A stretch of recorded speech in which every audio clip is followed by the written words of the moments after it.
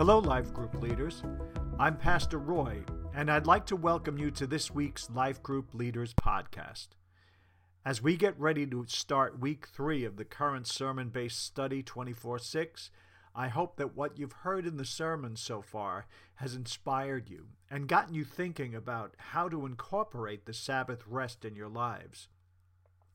This week, Pastor Chris will be talking about how we can implement that rest that God desires us to have. Let's take a look at this week's study guide. As always, we begin with an icebreaker question. Last week, we talked about the longest week we've worked in our lives. We're going to shift gears this week and share about rest. The icebreaker question this week is, what was the most restful vacation you have ever taken? When I thought about this question for me, I realized that not all of the vacations I have taken were restful. Sometimes there have been days filled with sightseeing, like the trip we took to Israel in 2018, or days dealing with crowds at places like Disney World. In recent years, I would have to say that the most restful vacation I have had was a trip to the Poconos, where we stayed at a resort called the Inn at Pocono Manor. It was a quiet vacation filled not with lots of sightseeing or rides, but instead with relaxation, nature walks, and quiet times. Much more restful than many other vacations. Spend a little time in your group sharing on this, but don't let it eat into the group time too much. There are a lot of great questions this week, and you want to spend as much time as you can working through them. This week's sermon should generate a lot of good discussion. In the Reflecting on the Sermon section of the guide, there are 2 sets of questions based on Pastor Chris's sermon. The first set of questions asks, how did the sermon speak to you and about the idea of rest? Was there anything in the sermon that surprised or challenged you? If so, what? While I'm sure that these questions will generate lots of discussion, I would try to keep it short because I believe that the next set of questions may prove to be more impactful because it focuses on what we are planning to do to implement what we have been learning about rest in our lives. This set of questions asks, how will you implement what you have learned about rest in your life? What is your plan? What would you consider non-negotiable?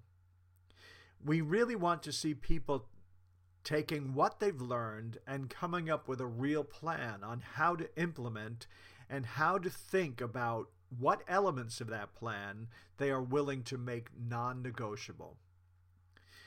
Last week we heard how Chick-fil-A has made closing their restaurants on Sundays a non-negotiable, even though it means foregoing the large profit that could be made were they to open that day.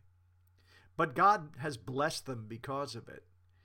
When we make a time of Sabbath rest non-negotiable in our lives, God will bless that. As members of your group share their plans, encourage them.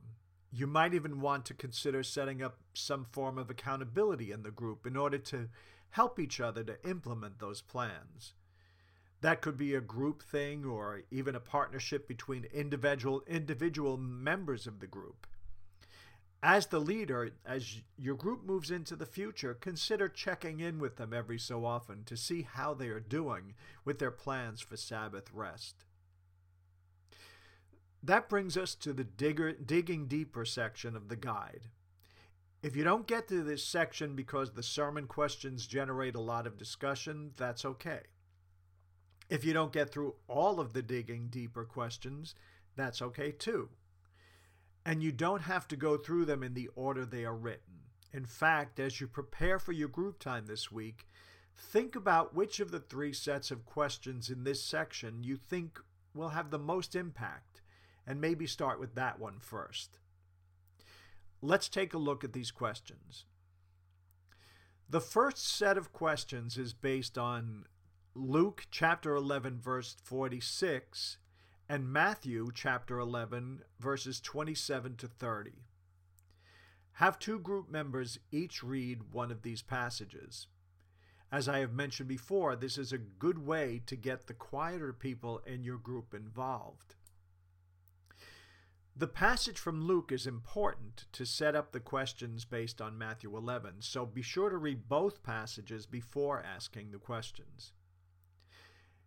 In Luke 11:46, Jesus is addressing the Pharisees and the experts in religious law.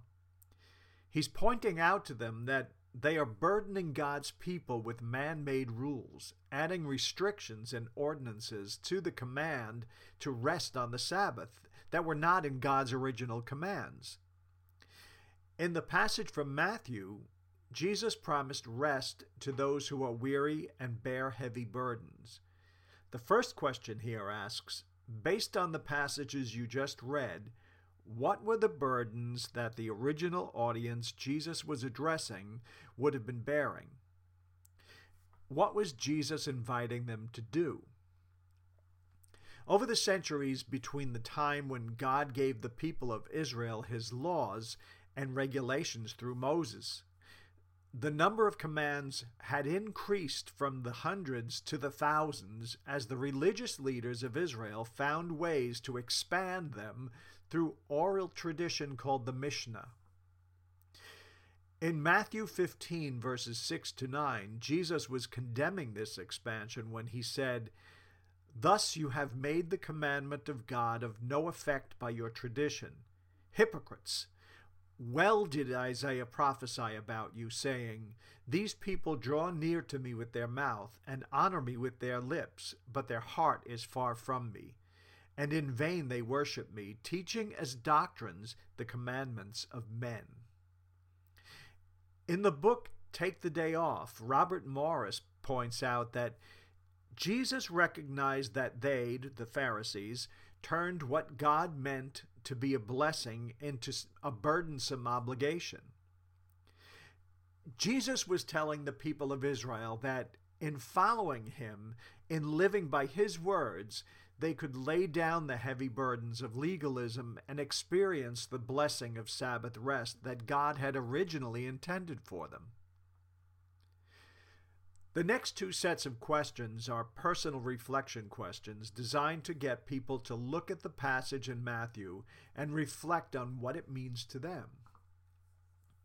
The first question on this passage asks, in Matthew 11:29, Jesus tells us to take his yoke upon us, and then, in verse 30, he says that his yoke is easy to bear and his burden is light. What does that mean to you? The second question asks, look again at Matthew 11:28 to 30. What do you think the rest that Jesus speaks of looks like? Since these are personal reflection questions, if you get to them, try to get those in your group who don't talk much to answer them. Don't push them, but encourage them. The next set of questions is based on Mark 2, verses 23 to 28. Have someone read that passage and then point out that in Mark 2:27, in the NIV, Jesus proclaims that the Sabbath was made for man, not man for the Sabbath. Jesus was pointing out a flaw in the legalistic religious mindset of the Pharisees. The first question here is, what was the flaw that Jesus was pointing out? How had the Sabbath become flawed? This points back to what we talked about earlier regarding Luke 11:46. The flaw that Jesus was pointing out was all of the man-made ordinances that the religious leaders of Israel had added to God's commands. The Sabbath had become flawed not because of the scriptural law, but because of the Pharisaic interpretation of that law.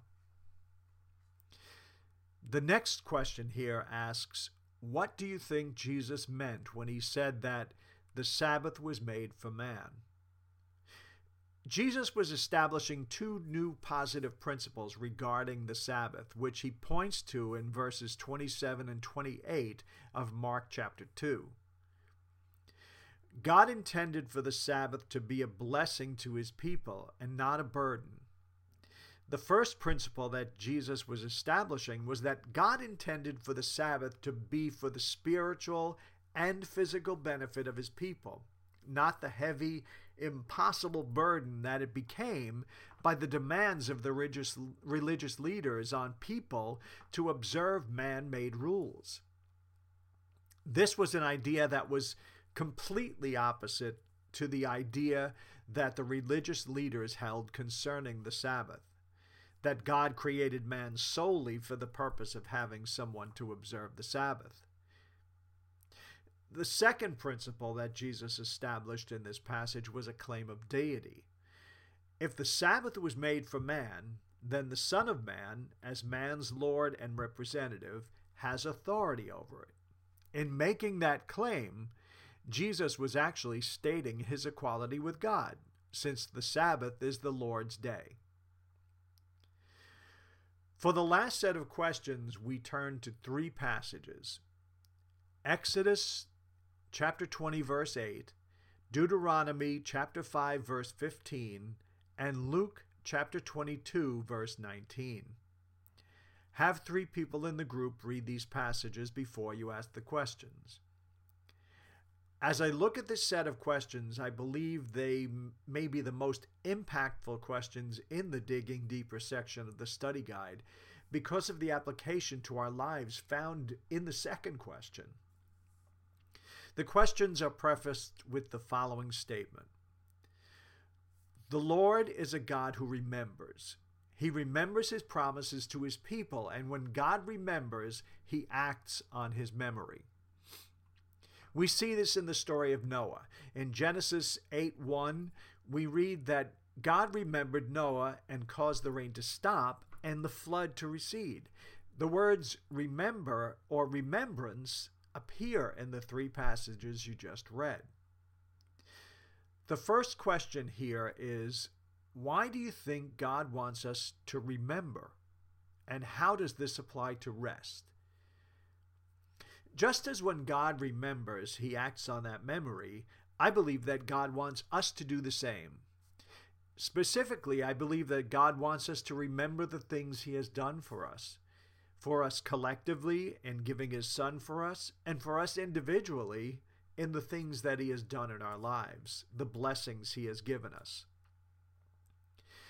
And I believe that this applies to rest for this reason.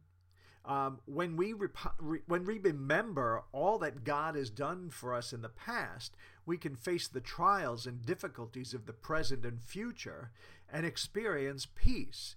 We can be at rest despite the circumstances because of his faithfulness.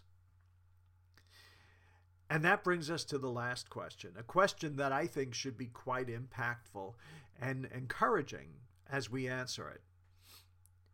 What would it look like if we took time each week to remember the things that God has done in our lives? Thinking about this could be life-changing for some, and it could have an effect on people we come into contact with throughout our lives as we remember and share what God has done for us.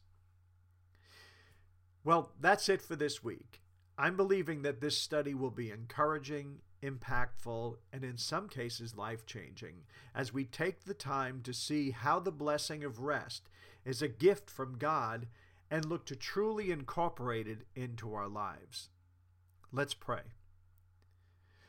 Lord, we thank you for the gift of rest. We thank you for your Son Jesus, who is our true Sabbath rest.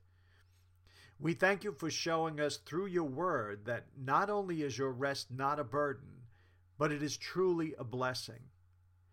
Lord, I pray that as we study and talk about all that you have shown us through your word, that we will be inspired and that we will be encouraged, and we will be an encouragement to others who need to understand the Sabbath rest that you want for all of us. Lord, bless our time in groups this week, bless our conversations, and help us all to grow in your love and in love for each other. In Jesus' name, amen. God bless you all as you lead this week. Have a great time in groups.